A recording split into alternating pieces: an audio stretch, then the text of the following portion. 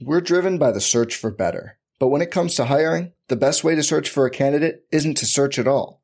Don't search, match with Indeed. Indeed is your matching and hiring platform with over 350 million global monthly visitors, according to Indeed data, and a matching engine that helps you find quality candidates fast. Leveraging over 140 million qualifications and preferences every day, Indeed's matching engine is constantly learning from your preferences.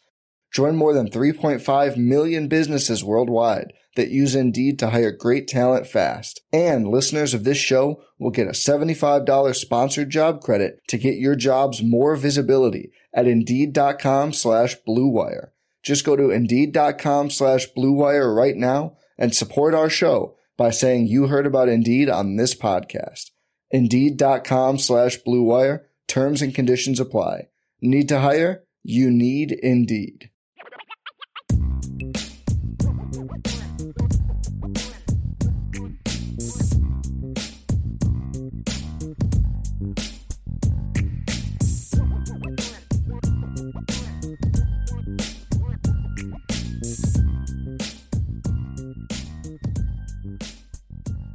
So now we transition to our mailbag show. We have several super chats we'll get to first, but I want to thank you all for that. But if you want to ask questions, go ahead and get those thrown in now. Rob Osgood gets us started off with a super chat. Thank you, Rob. I appreciate that. It says, guys, in your estimation, how will Sam Hartman distribute the ball? And in what games can you see X, Y, or Z receiver in a mismatch against their DBs or safeties? Well, Rob, the thing about this group is number one, I think with Sam Hartman, we're going to see him spread the ball around. That's just who he is. He was that way at Wake Forest. He's had, we all talk about the job he did with A.T. Perry. And last year, as I pointed out, this past season, he had 6 players with at least 24 catches. You had 5 players with at least 550 yards. You had at least 4 players with 6 or more touchdown receptions, 3 or more players with 9. You had 2 players with 9 touchdown receptions, another guy with 11 this past season. Then you look at 2021. He had 2 different 1,000-yard receivers. He had 5 guys with at least 27 catches. He had 5 guys with at least 388 yards. He had 3 guys over 600 yards and 2 guys over 1,000 yards last in 2021. And he had 6 different players had at least 3 touchdown receptions. 2020, similar story. Yeah, Ja'Cory Roberson was a 60-catch guy, 900 yards. Donovan Green had 29 catches. Taylor Morin had 32 catches. A.T. Perry had 15 catches. That season was a little bit different because you only played 9 games that season. So it was a very strange year, honestly, for that entire team. Hartman only threw 13 touchdowns that year in 9 games. Wake Forest had a really tough time getting any kind of continuity going. They played Clemson in the opener that year, played a week later at NC State, and then that was on September 19th. They didn't play again until they played Campbell on October 2nd. Then they went 2 more weeks after playing that game. Then they had, after playing Syracuse in October 31st, had another 2 weeks before they played. Then after that they played a game on November 14th. They didn't play again until December 12th against Louisville. So they went almost a full month before playing their next game. So that was a weird season. I don't really look at that one a ton, to be honest with you. So I think he's a guy that has a history and a career of spreading the ball around. I think we're going to see him continue to do that. And what games can you see X, Y, and Z receiver in a mismatch against their DBs or safeties? All of them should be able to provide some level of mismatch. Which ones will provide the greatest mismatch in which games is just going to vary by opponent. There's going to be games where you're just going to want to do a lot to get Chris Tyree going and get him moving. There's going to be games where you're just like, man, if Dion can go off or if Jaden can go off in the boundary this week, boy, we got a chance to really do some things. Boy, we can stretch the field to the wide side this week. This is a big Tobias Merriweather game. It's going to depend on who they're playing. But the reality is Tobias Merriweather and Deion Colsey both present mismatches on a consistent basis. I don't know that Jaden Thomas presents a lot of mismatch problems. I think he just wins. But I don't think there's like, well, wow, he's just going to dominate this guy because of his size or speed or whatever. He just wins and makes plays. Chris Tyree with the speed is a guy that can do that as well for when you look at the veterans. So I think there's several guys that can do it. It's just who's going to step up and prove it. That's the big question mark. We're driven by the search for better. But when it comes to hiring, the best way to search for a candidate isn't to search at all. Don't search, match with Indeed. Indeed is your matching and hiring platform with over 350 million global monthly visitors, according to Indeed data, and a matching engine that helps you find quality candidates fast. Leveraging over 140 million qualifications and preferences every day, Indeed's matching engine is constantly learning from your preferences. Join more than 3.5 million businesses worldwide that use Indeed to hire great talent fast. And listeners of this show will get a $75 sponsored job credit to get your jobs more visibility at Indeed.com/Blue Wire. Just go to Indeed.com/Blue Wire right now and support our show by saying you heard about Indeed on this podcast. Indeed.com/Blue Wire. Terms and conditions apply. Need to hire? You need Indeed. Hey, it's Kaylee Cuoco for Priceline. Ready to go to your happy place for a happy price? Well, why didn't you say so? Just download the Priceline app right now and save up to 60% on hotels. So whether it's Cousin Kevin's Kazoo Concert in Kansas City, go Kevin, or Becky's Bachelorette Bash in Bermuda, you never have to miss a trip ever again. So download the Priceline app today. Your savings are waiting. Go to your happy place for a happy price. Go to your happy price, Priceline. I have a super chat from John F. Says, thank you for the super chat, John. Haven't been around in a while. Got married on the 2nd. Congratulations, and have been busy. In your guys' opinion, what are the top 5 quarterback receiver duos in Notre Dame history? And what are the top QB wide receiver duos in college football history? Oh, my goodness. Of course, this is done on the day I'm doing a solo show, and I can't do research at the time. John, if you've listened to the show before, you know the first thing I'm going to say is I can't do history. Like, I'm not going to tell you. I never saw who Tom Gatewood play. I never saw Jack Snow play. I never saw those guys play. I will tell you who the best duos were of my lifetime. And the best duos of my lifetime, I mean, obviously, well, I guess you could call it a duo. But you look at, to me, the 2005 group, to me, was dynamic, whether you want to go Stovall or Samardzija, whoever you want to put with Brady Quinn, but I'd say Samardzija. So Brady Quinn and Samardzija is probably the best duo we've seen at Notre Dame. That was a very dynamic group. Obviously, you had big-time production. Samardzija, I think 70 catches in 2005, over 1,000 yards, 15 touchdowns that season. They were just always just on. Each guy knew where the other was going to be, and they were a really, really fun group to watch. When they kind of going through the years, obviously Jimmy Clausen and Golden Tate in 2009 was outstanding. The interesting thing about that group is, if you actually go look early in the season, it was actually Michael Floyd who was more of the go-to guy for Jimmy Clausen than actually Golden Tate was. And then obviously Michael Floyd got hurt against Michigan State, and he wasn't able to do as much. But I think that duo was really good. I think when you go back to now, here's the interesting one. This duo they didn't put up the numbers that others did. But I think the Rocket Ismail Tony Rice duo was dangerous. They just didn't put up the numbers that some of the other groups, just because of the nature of the offense. So those are 3 that I look at. Michael Floyd and Tommy Rees was a very productive one. I think that had a lot to do with how good Michael Floyd was. That was a very productive one. I mean, Michael Floyd had over 100 catches that year. So that was a pretty good one. I have to think about this. Well, Deshaun Kaiser and Will Fuller in 2015 was a pretty good duo. I think, is that 5, right? I have Quinn and Samardzija, Tate and Clausen. We just had Kaiser and Will Fuller, right? That's 3. I mean, there's been years where they've had really good receivers. I don't know if I'd say the quarterback duo was necessarily great, but the 1995, the Ron Paulus to Derek Mays connection was pretty good that year. I mean, Mays had 48 catches, 881 yards, 6 touchdowns. He was pretty good that year. I don't know that I would say that him and Paulus together were necessarily a dynamic group. Same in 94. Mays had it in Paulus. You know what? If I'm going to talk about my lifetime, I can't look. I've come to have some ill feelings towards Ron Paulus now, but that was a fun group to watch. But that 2 years with him and Paulus was pretty good, or Paulus and Derek Mays was pretty good. I got to put that one in there. So that's 4. The 5th one, that's a little bit of a tougher one for me. I'd have to think about that one. I think the Everett Golson Tyler Eifert duo was pretty good, even though Eifert wasn't technically a receiver. So that's my thoughts for the Notre Dame one. All-time receiver, I'd have to think about that, John.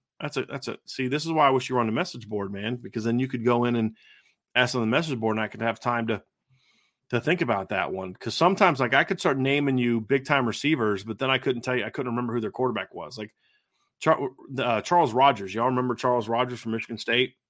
And that guy was so good in college. I mean, he had that one great year at Michigan State. I couldn't for the life of me tell you who his quarterback was either one of those years. Kid I'm looking at his number, 67 catches for 1,470 yards, 14 touchdowns as a freshman, 1,351 yards, 13 touchdowns as a sophomore. I'm thinking about this, and I haven't looked at the team yet. I don't remember who the quarterback was that year. Jeff Smoker. Okay, great. I don't remember that. So I couldn't necessarily say that they were a duo because I don't know if the quarterback really had a ton to do with that. So, I mean, you look at recently so I'll go recent history. I mean, she had some very good ones. The Dwayne Jarrett, Matt Leinart duo was really good. Obviously Joe Burrow, Jamar Chase. Joe Burrow had 2 of them in the same year. Whether you want to look at Jamar Chase, the numbers he put up with Jamar Chase, and also Justin Jefferson in the same season. I mean, really. That's what's so amazing about that team. Jamar Chase had 84 catches for 1,780 yards and 20 touchdowns. That was the number one receiver. The number 2 receiver, Justin Jefferson, had 111 catches for 1,540 yards and 18 touchdowns that year. So you could say 2 of the best 5 ever were on one team with the same quarterback. So that was certainly in that conversation as well. So, I mean, there's been a lot of those over the years. I'd have to really go through and look to really dive into that to give you specifics on who that was. I'll tell you, here's one that I think recently was a really good duo that I don't know if gets as much credit as it should, is the Jalen Hurts CeeDee Lamb duo in 2019 was really good. The one in 2018 was pretty good with CD and Kyler Murray, but the one in 19 I thought was even better. Because obviously in 2018, Hollywood Brown was Kyler Murray's number 1 guy. But in 2019, I mean, CeeDee Lamb was really, really good. 62 catches, 1,327 yards, 14 touchdowns. Him and Jalen Hurts were a really impressive group. But I'd have to go through and really think about some of those duos, to be honest with you. Here's another example. I'll tell you what, Ryan and I were talking about this on the show recently when we were talking about the numbers that Amari Cooper put up in college back in 2014. 124 catches, 1,727 yards, 16 touchdowns. But do you really want to say that Blake Sims was the primary reason for that, or was he just really good and in that system? So that's what I look at and say, I don't know that I'd have to really spend a lot of time thinking about like just duos and before I can give you that. I'll tell you what, one of my favorite, you're going to laugh at this. You want to know what one of my favorite receiver duo was when I was a little kid? This is actually kind of funny. So, I mean, I think it might be kind of the names of the guys. Again, I was 10 years old, so give me a little bit of a break. The year that Notre Dame won the title. You know who I really liked reading about in the papers and watching on SportsCenter was the duo of Hartley Dykes and Mike Gundy, the current head coach at Oklahoma State. He was a quarterback on that 88 Barry Sanders team. And they had a receiver named Hartley Dykes who was really good. And Mike Gundy, he threw some bombs now. But that was a fun group to watch. Somebody in the chat said Pat White to Tavon Austin. That was a good one. So Michael Vick, I'm trying to remember who the receiver was. Is it Andre Smith? Is that who the really good receiver was for Virginia Tech? I think. Let me look at that real quick. I I can vision him in my head, but I just can't remember what his name was. I thought it was Andre. Yeah, Andre Davis. That's what it was. It was Andre Davis. Andre Davis that year in 1999 with Michael Vick as his quarterback. I believe that was the year that they played for the national title. He had 1,070 yards on 42 catches. He averaged 25 and a half yards per catch. So that was a really good duo as well.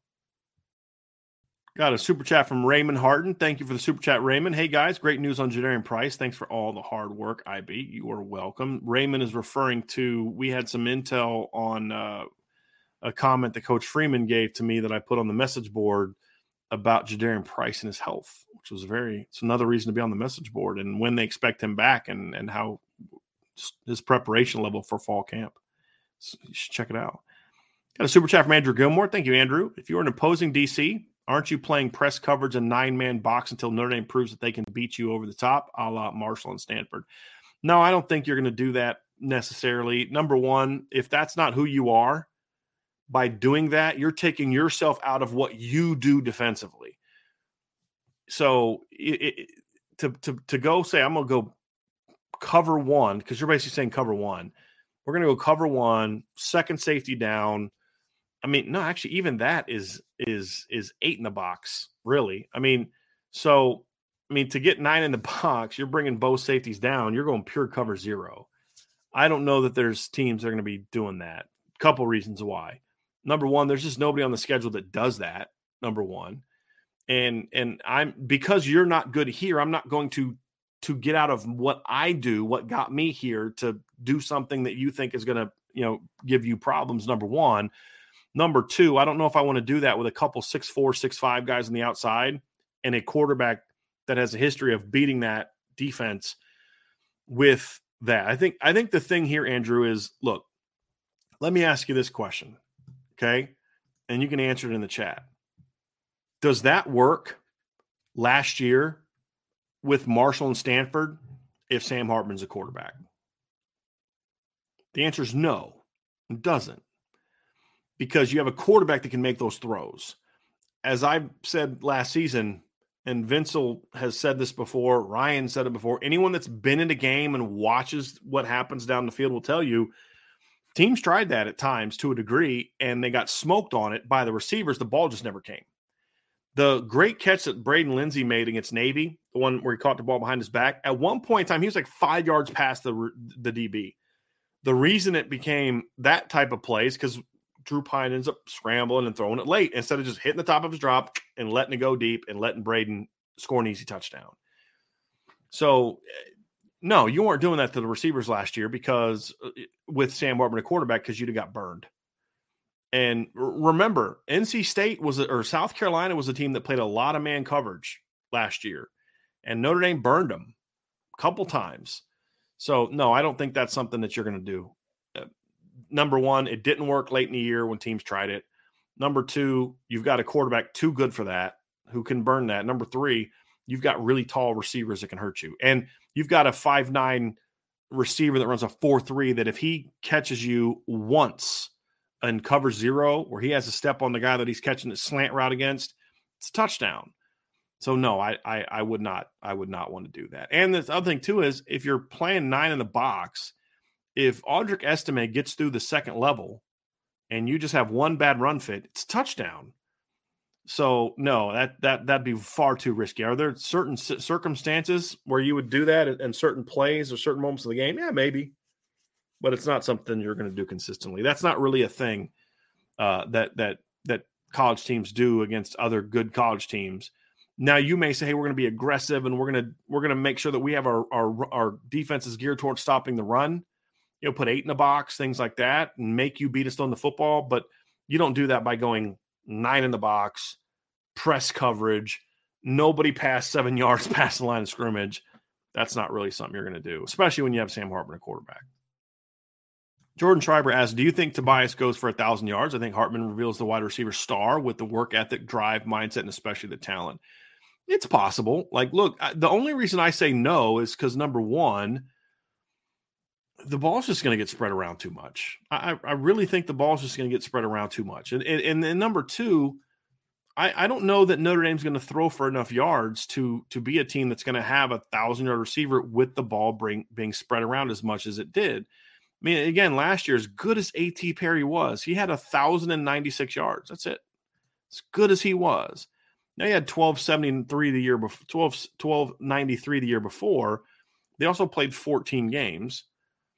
But even last year, I mean, the ball gets spread around too much, number one. And number two, they're just not going to throw the ball that much. I mean, you had 2,000 receivers in 2021 with Sam Hartman, but you threw the ball 519 times that season. Like, here's a stat for you. That year, Wake Forest completed 302 passes. 299 of them were by Sam Hartman. Last year, talking about the Notre Dame football team, they only attempted 338 passes. Wake Forest completed 302 the year before. Now, they're not going to throw as little as they did last year. They're not going to throw as much as they did 2 years ago. There's going to be somewhere in between. And so if the ball gets spread around like I think it will, then I don't know that Tobias gets to 1,000. If he becomes the guy and Sam tends to focus on 2 to 3 receivers more than others, then sure, he's capable of it. I don't think if he doesn't get to 1,000, it's going to necessarily be because he doesn't have ability. It's just going to be about the opportunity because there are other good receivers. You are going to run the football a whole lot more than you did at Wake Forest. All those things are going to factor into why I just don't see it getting to that point. I don't see them being that kind of team. I really don't. I think they're going to be more balanced in that regard. Rob Osgood says, I know it's hard to say, but how do you think Jared Parker's going to use the wide receivers? I am hoping for screens, reverses, motions, running back passes, use the whole field, length and width. I don't really care about running back passes.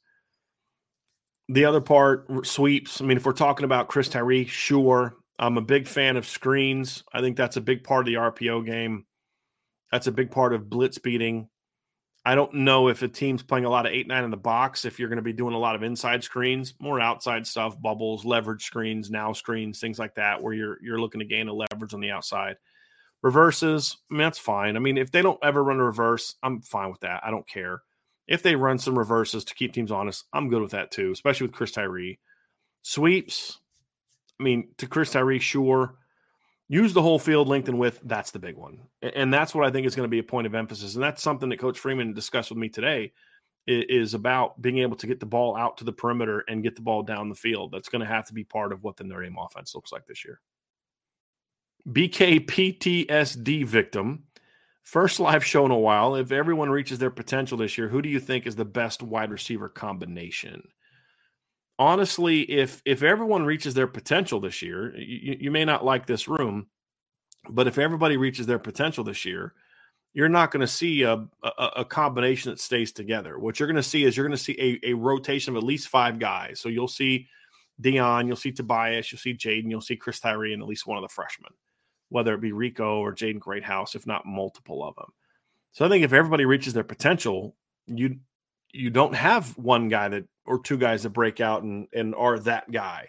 You always prefer to have more. The reason it's happened in the past is because that's all you had. If Samardzija and Stovall didn't break out in 05, who was going to? You didn't have anybody else.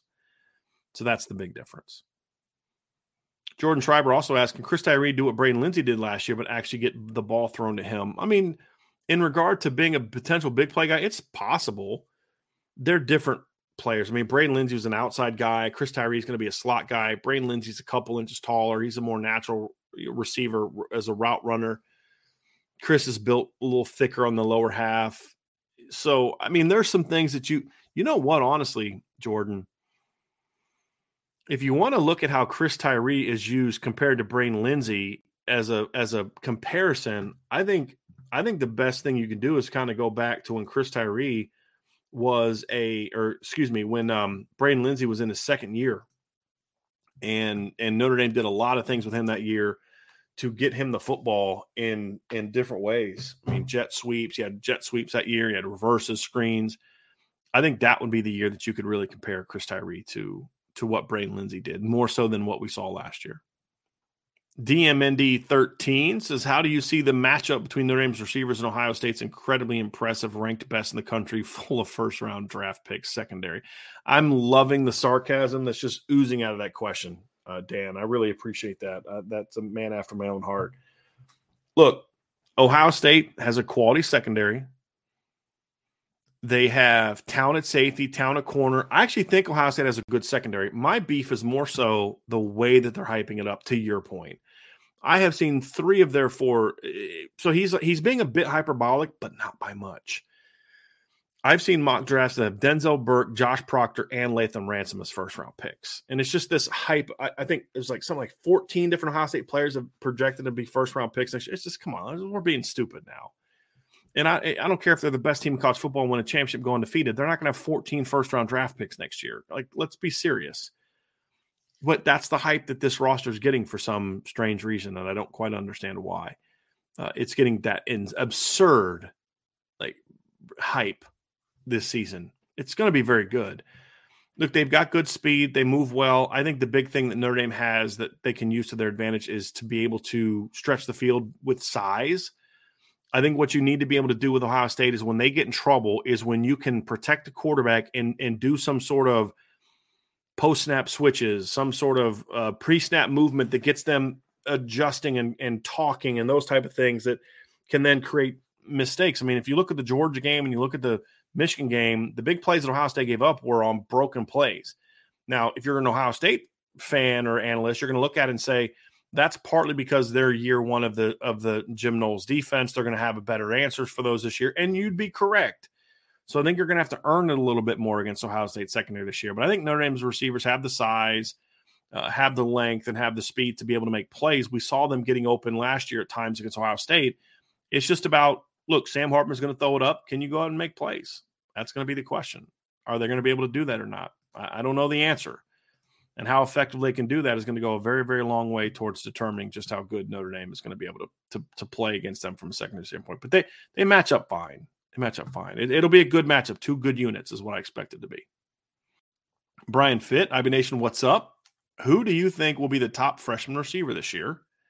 And then ask, what do you think the numbers will be with the freshman receivers receiving yards and TDs this year? And who do you think will be the breakout this year for them at that position? That's a great question, and I don't know that I can give the answer right now. I think it'd be easy to take the Jaden Greathouse angle because we saw Jaden during the spring, and we saw him catch 11 balls in the spring game.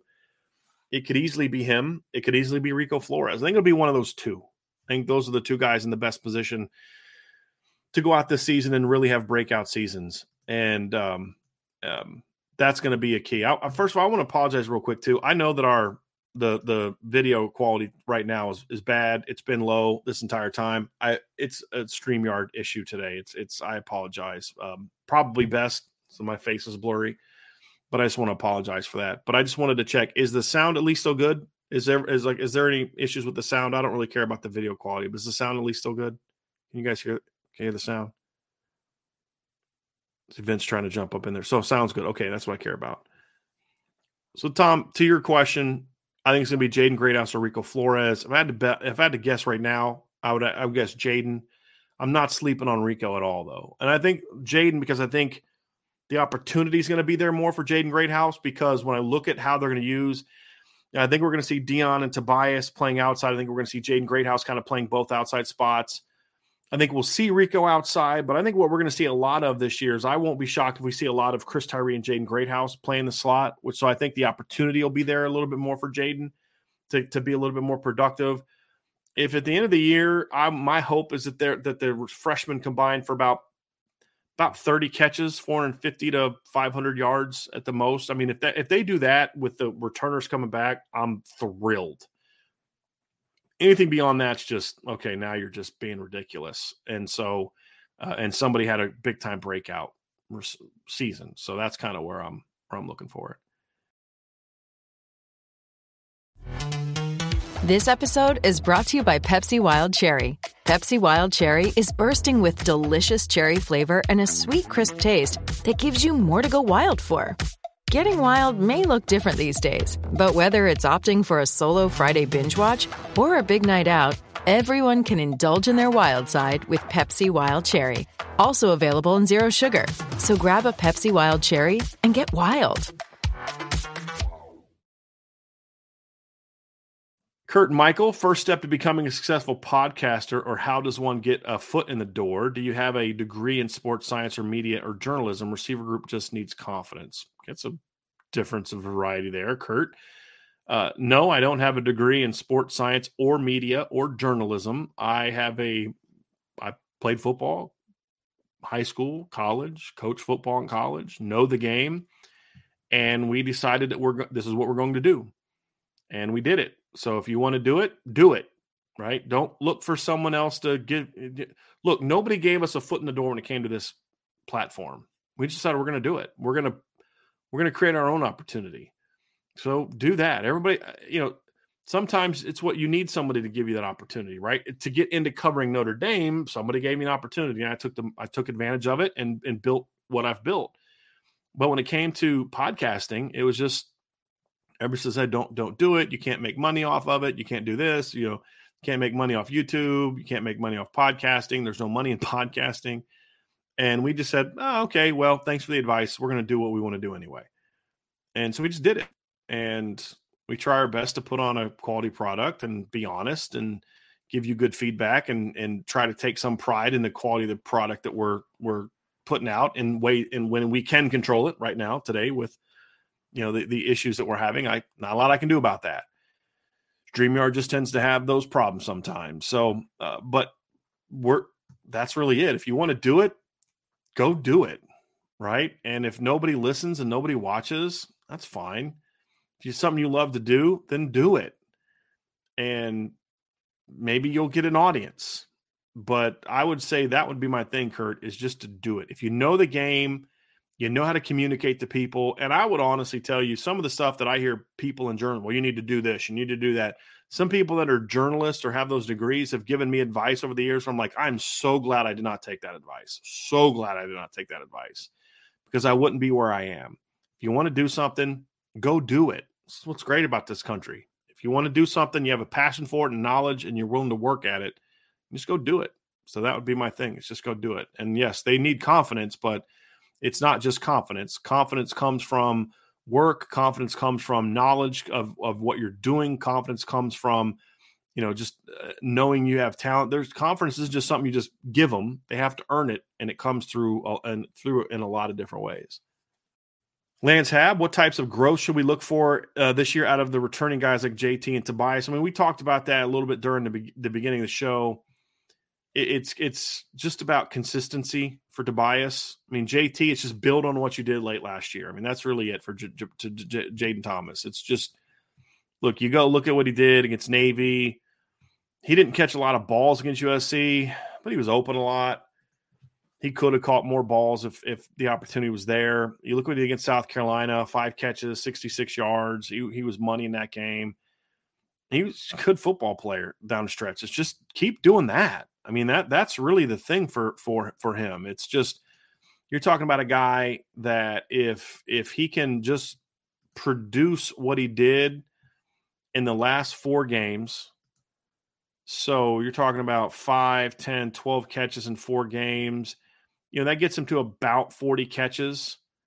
If he just repeats the yards that he did the last 4 games, it gets him to 600 yards. So, 39, 40 catches, 614, 615 yards. If you just take kind of his best moments and say, hey, can you just be that guy consistently? He'll be a 40 to 50 catch guy, 600 to 700 yards. And you're looking at him, boy, that's just a steady dude, man. That's what you need to see. It's just steadiness. And with Tobias, the consistency comes from, you're not a steady guy. You're a big play guy, but can you be locked in with your technique and your assignments and play with urgency? I think that's the big thing for me with Tobias when I watch him run routes from last season. The big thing for me is if I was his receivers coach or his, whether it's Chancey Stuckey or someone working with him this offseason, the big thing that I would say to him is like, look, you need to come off the line with greater urgency. We talked about this when we were breaking down, who was it? Nate Roberts the other day. And he comes off the line like, man, I'm running a go run. I am going. He's running a comeback. Come off the line with greater urgency. Get on top. I mean, you want to eat up that cushion as quickly as possible. And sometimes I feel like Tobias gets in these situations where he's just telegraphing a little bit too much, thinking a little bit too much about the technique and about the hey, I got to lean him this way and I got to do that. And I got to do all these different things. And it's just like, man, just go. You know what to do. Come off the line fast, attack his leverage, aiming points the outside shoulder, get on his toes, snap your route off, and get where you need to get to. Make sure that you're lined up at the proper distance and just get after it. And those are the things that I want to see. I want to see a lot more of from him. If he can play with a greater sense of urgency off the line, he's going to be a lot more productive this season. And I'm hoping that we get a chance to see it. Chris Ayers says, is Parker's offense designed to attack the perimeter more, or is it just to utilize the intermediate, middle, and tight end backs? I'll just say this. I don't think the offense is going to look a whole lot structurally like it did last year. And that's about all I can say right now. I don't want to give too much away, but it's not going to look like last year's offense. It's going to be more aggressive. And we'll just leave it at that. All right. What is the key to having a solid go-to receiver without being predictable and letting the D know where you're going with the ball? I don't care if they know where I'm going with the ball. They got to know where he's going to do. I mean, there's this people say that. Well, they know the ball is going to go to this guy. Okay, so fine. Do they know where he's going to line up? Do they know what motion he's going to do? They know what route he's going to run. Do they know if we're running a rub? Are we going to run a mesh? Are we going to run a vertical? Are we going to use him as a decoy?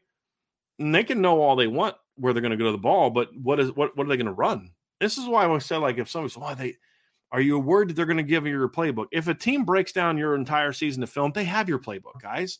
Like, they know every formation you used. They can catalog every single play you ran out of every formation. They know all your hash tendencies and your field tendencies and your 11 personnel tendencies and your 12 personnel tendencies, and they can literally design your playbook.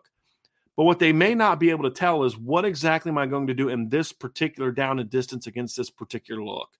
And can we execute it? And can we do enough to kind of keep you off balance? So you can have my playbook as long as you don't know, as long as you're not in my headphones, you don't know what I'm going to run right now. And I think that's where a good coordinator knows I like this stuff on third down, but I also know that they know that I like this on third down. And can I do enough to keep them off balance? I think those are the things that you need to answer in this situation. Katie Keevers asked, do you think we will know after this season if Marcus Freeman has what it takes to lead Notre Dame to a title? Well, I hope, Katie, that we know because he does. He leads them to one. That would be obviously ideal. But will we know for certainty? No, unless he leads them to a title. Will we know for certain that he doesn't have what it takes? No, not really. I mean, if they have an 8-4 season again, then sure, it'll be concerning, and you'll start to ask questions. But do we know for a fact that he won't be able to do that? No.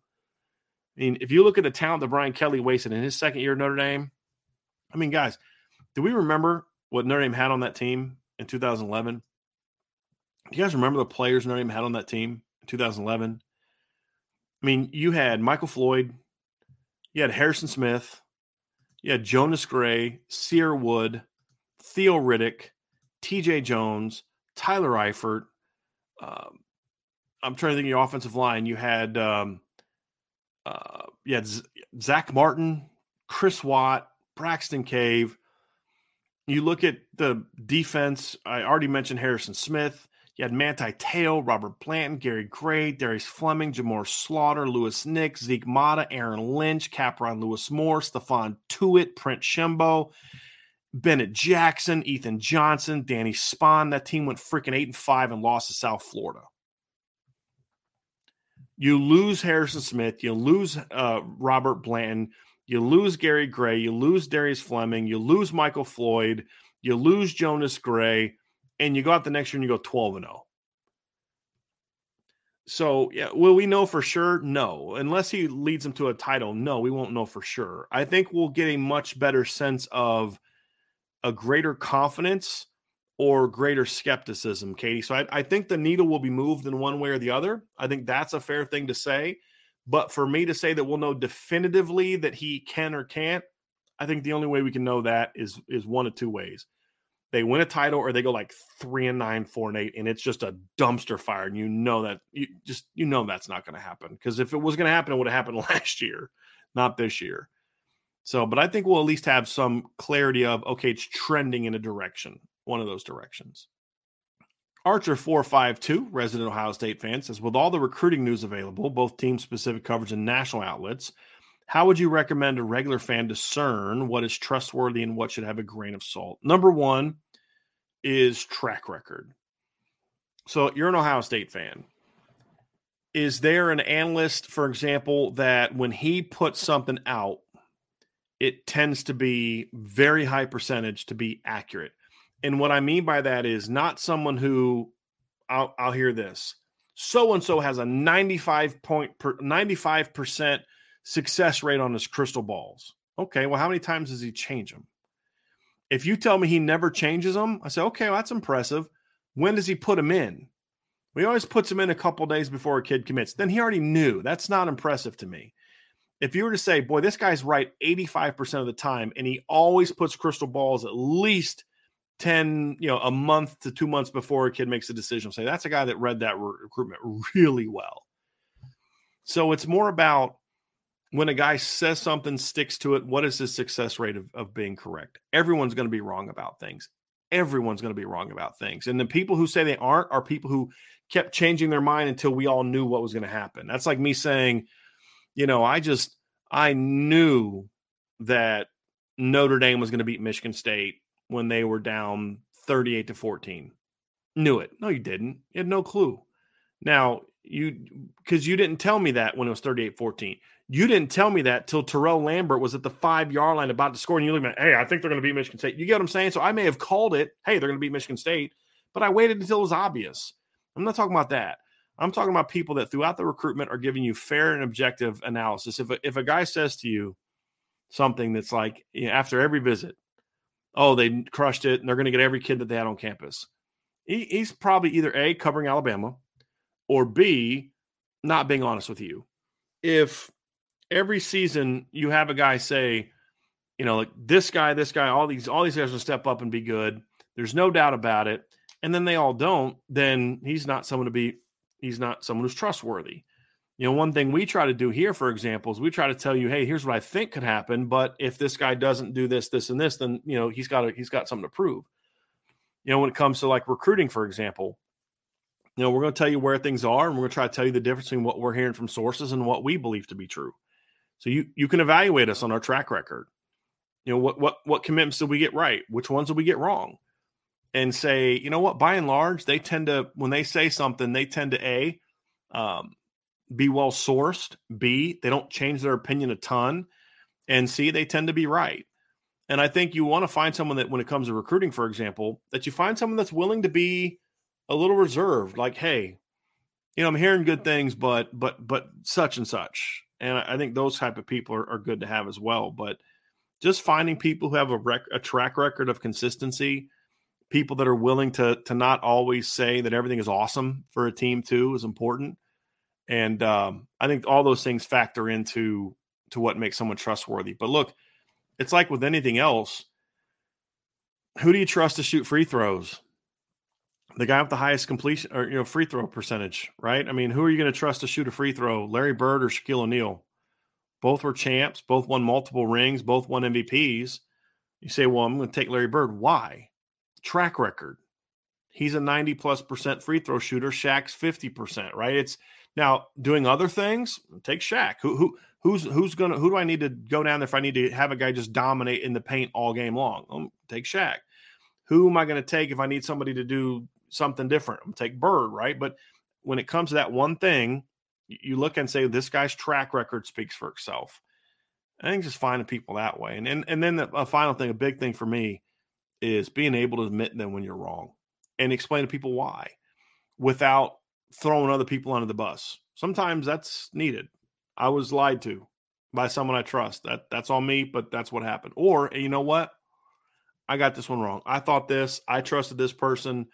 That's on me. I got to own that. I made that mistake. And sometimes you say, look, this is what was being said. This kid lied to everybody, lied to our source. And this is kind of what happened. So I just think consistency, being correct, and being willing to admit when you're wrong are things that I look for in someone who covers teams.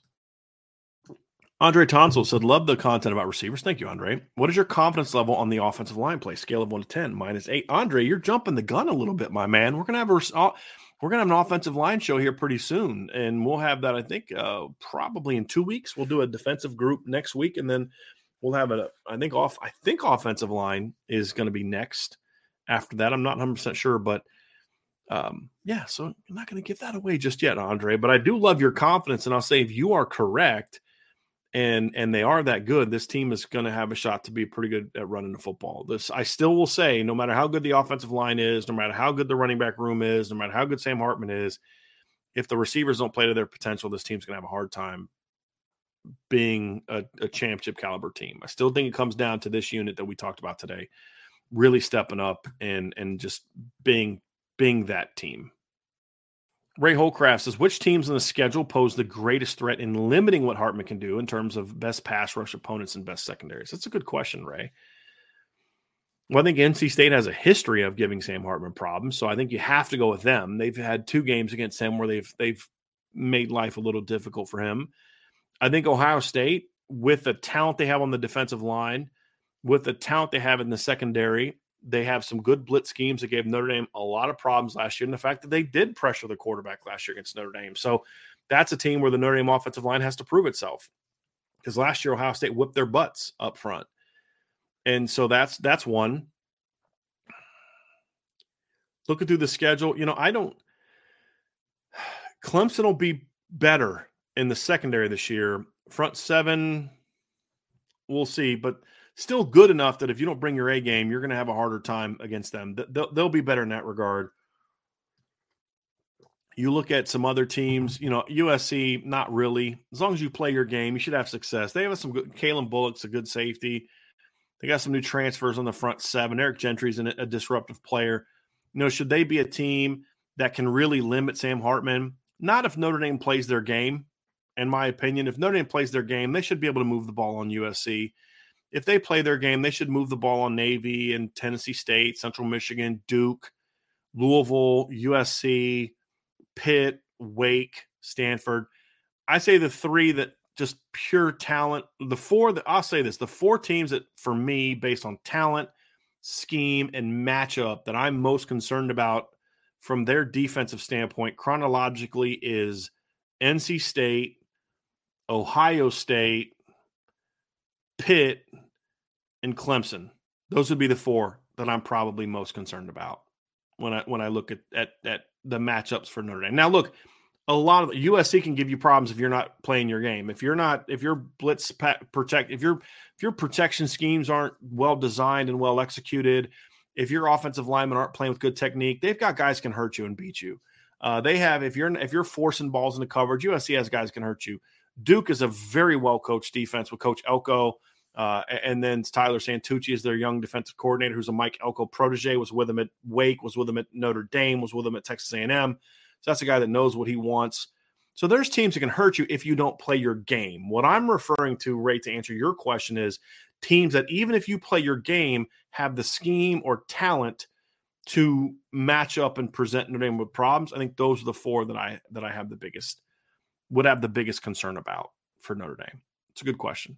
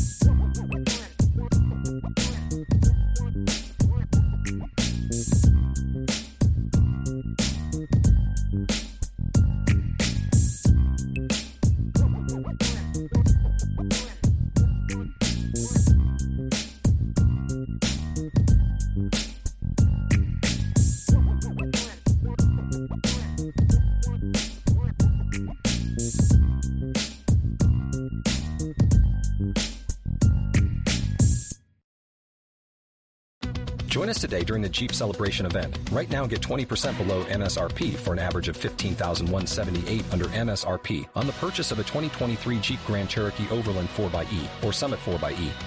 Not compatible with lease offers or with any other consumer incentive offers. $15,178 average based on 20% below average MSRP from all 2023 Grand Cherokee Overland 4xE and Summit 4xE models in dealer stock. Residency restrictions apply. Take retail delivery from dealer stock by 4/1. Jeep is a registered trademark.